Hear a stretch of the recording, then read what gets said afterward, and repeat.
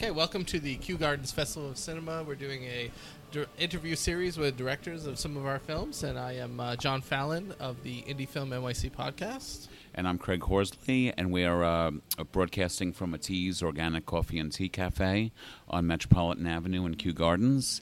And right now we have Rick. If you'd like to introduce yourself, Rick. Hi, everybody. This is Rick Hamilton, and I wrote and directed Choices, which is a short film that played here at the Kew Gardens Festival of Cinema yesterday in their comedy block.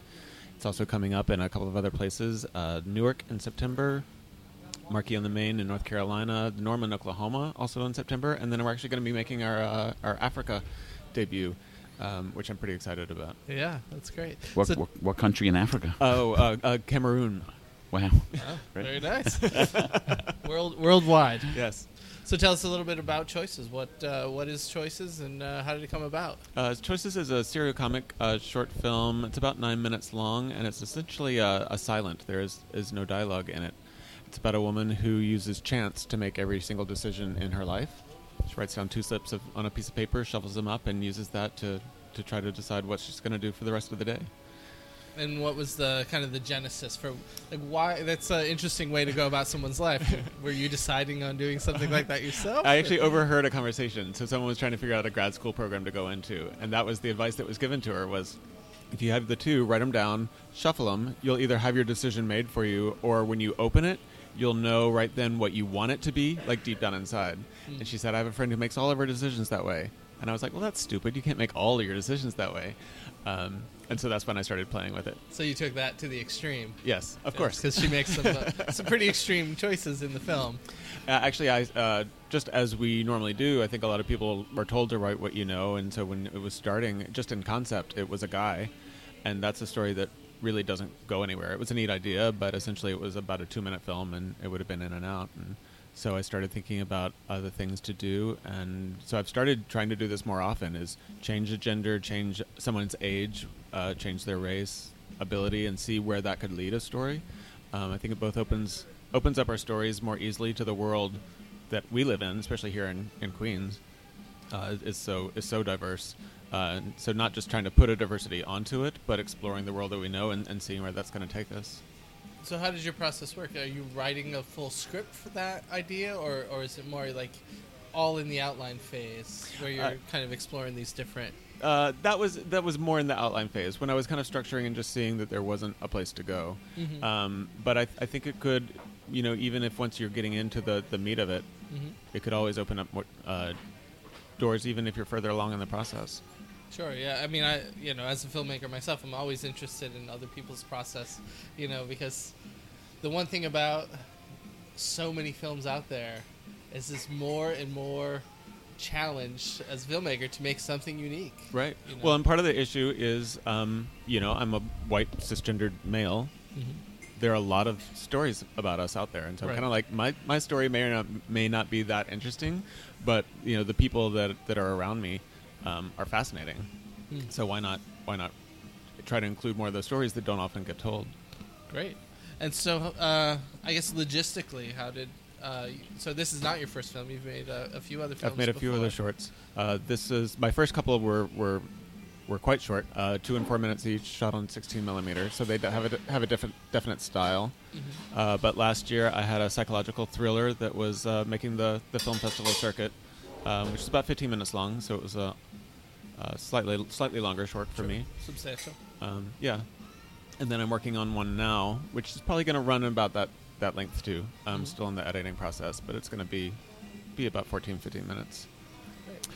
What was really interesting was this montage of all the different choices that she made during a day, and just a normal day you would never think that you had hundreds of choices.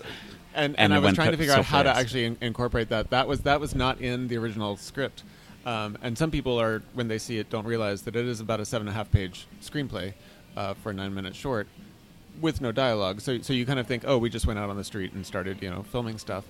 But shot per shot, we're pretty close to what I had originally written, mm-hmm. except for that montage I added. We actually went back out and did some more because I was like, I need to get, as the pace picks up and she's really kind of flowing in her day, all the different kind of things that happen, and we literally choose, whether or not we really know it, so many different things. Right. Sure. And so that was something that you kind of had a bunch of footage in the can, and you had it in front of you. Yeah, we almost had the full edit done at that point. And something was missing. And yeah, I was like, we need to just ramp it up just a little bit more before it comes to that abrupt stop. Sure. A little awkward might be to be listening to someone talk about a film that they haven't seen. But about halfway through, the film literally comes to a stop. And so we wanted to really heighten the energy right before that. Now, was that, I mean, because I think, especially beginning filmmakers, maybe they have their vision, they have their script, they get it all done, and then, but this is what it is, right? And so you realize that it's not quite what I thought it would be. And so, what's the process of like going back into the material and picking that up? Watching it over and over again, having other people watch it, that was really important too. And one thing that was so hard, there was a moment. For me, it's a scene, but it was probably 90 seconds of time where when she's going about her morning and she goes to choose whether or not she's going to take the elevator or the stairs, those papers are a little more crumpled. And it's because she'd been using them every day. And actually, in the original script, she decides they're too crumpled, so she throws them away and writes out new ones. So it just kind of show that this is something that's been going on for a long time. It's not just a today that she decided to do it, right? And that it will be going on, that she'll be continuing past. So it was very important to me, right? It was absolutely essential to the film. The film would not work without that moment. Yeah. And the first part was starting to feel a little too long. It tests the limit of someone's, I think, attention span, because it really does kind of go in and out of her day has to stop in order for her to make each one of these decisions. And the music really highlights that. Like, the music tries to get going and it can't. It has to like wait for her. And so it's like this whole moment of like breathing in the beginning. But it was just a little too long. And I was like, all right, well, I can always just put it back in, because it's not going to work if I take that moment out. Right. It worked so well without it. I was like, of course, no. Well, so no, it's gone.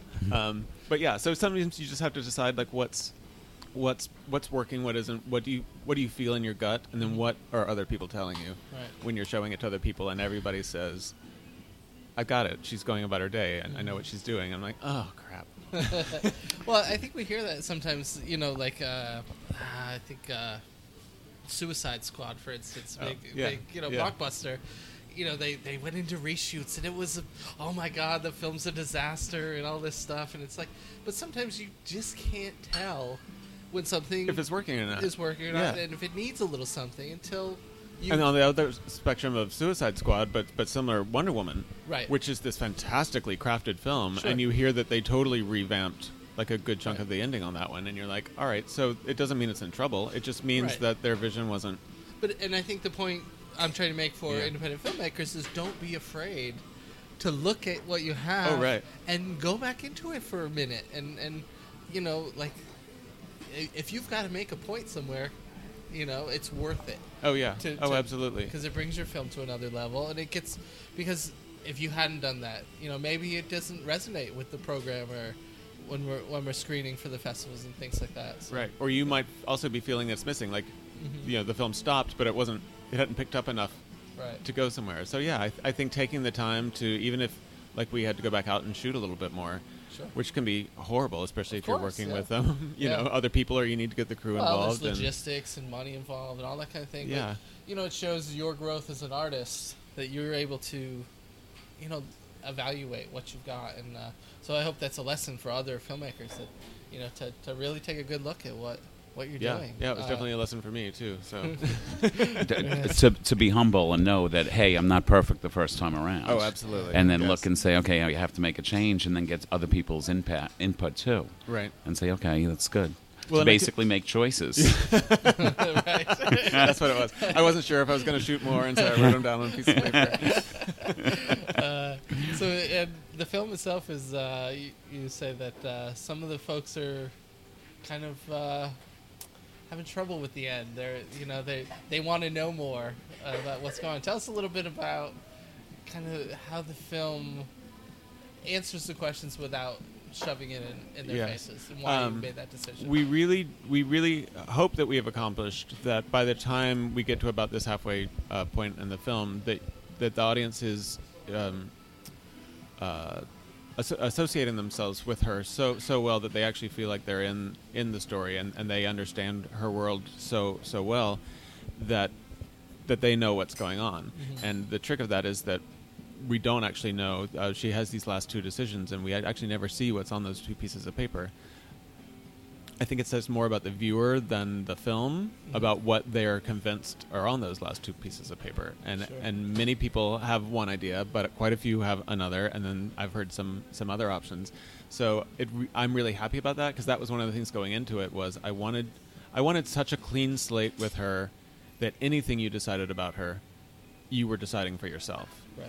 And we had to eliminate that. That was just too vague. We had to give some things, set her up as a character and somebody that you'd want to be with.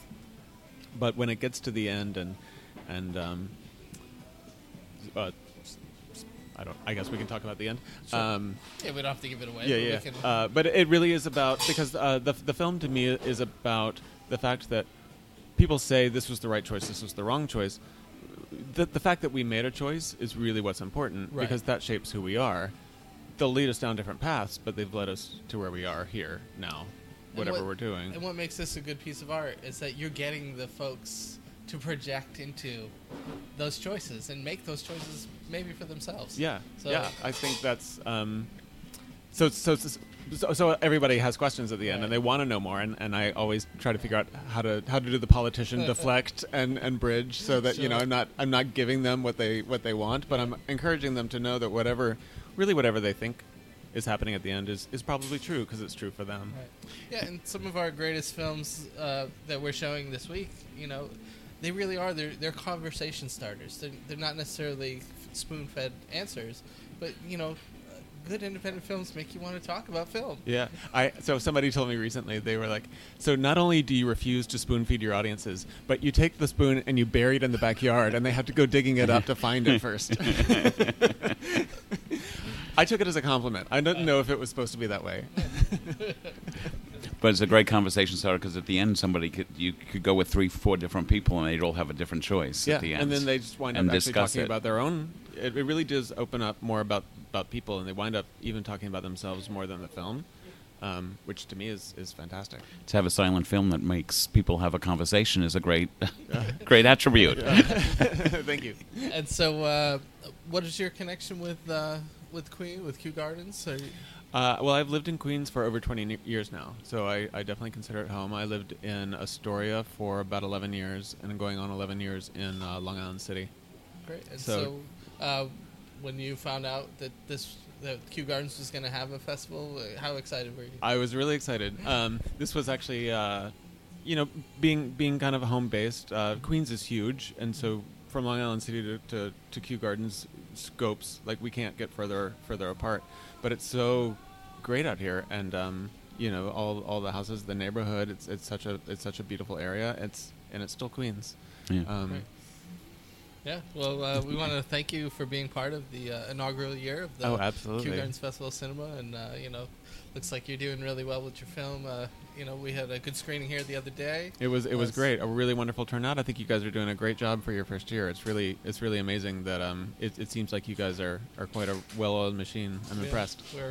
We're good at putting the veneer up. But continued success on these other festivals, and we look forward to hearing more from you in the future. Awesome. Hear what your next movie is. Great. Great. Yes. Thank you. Thank you.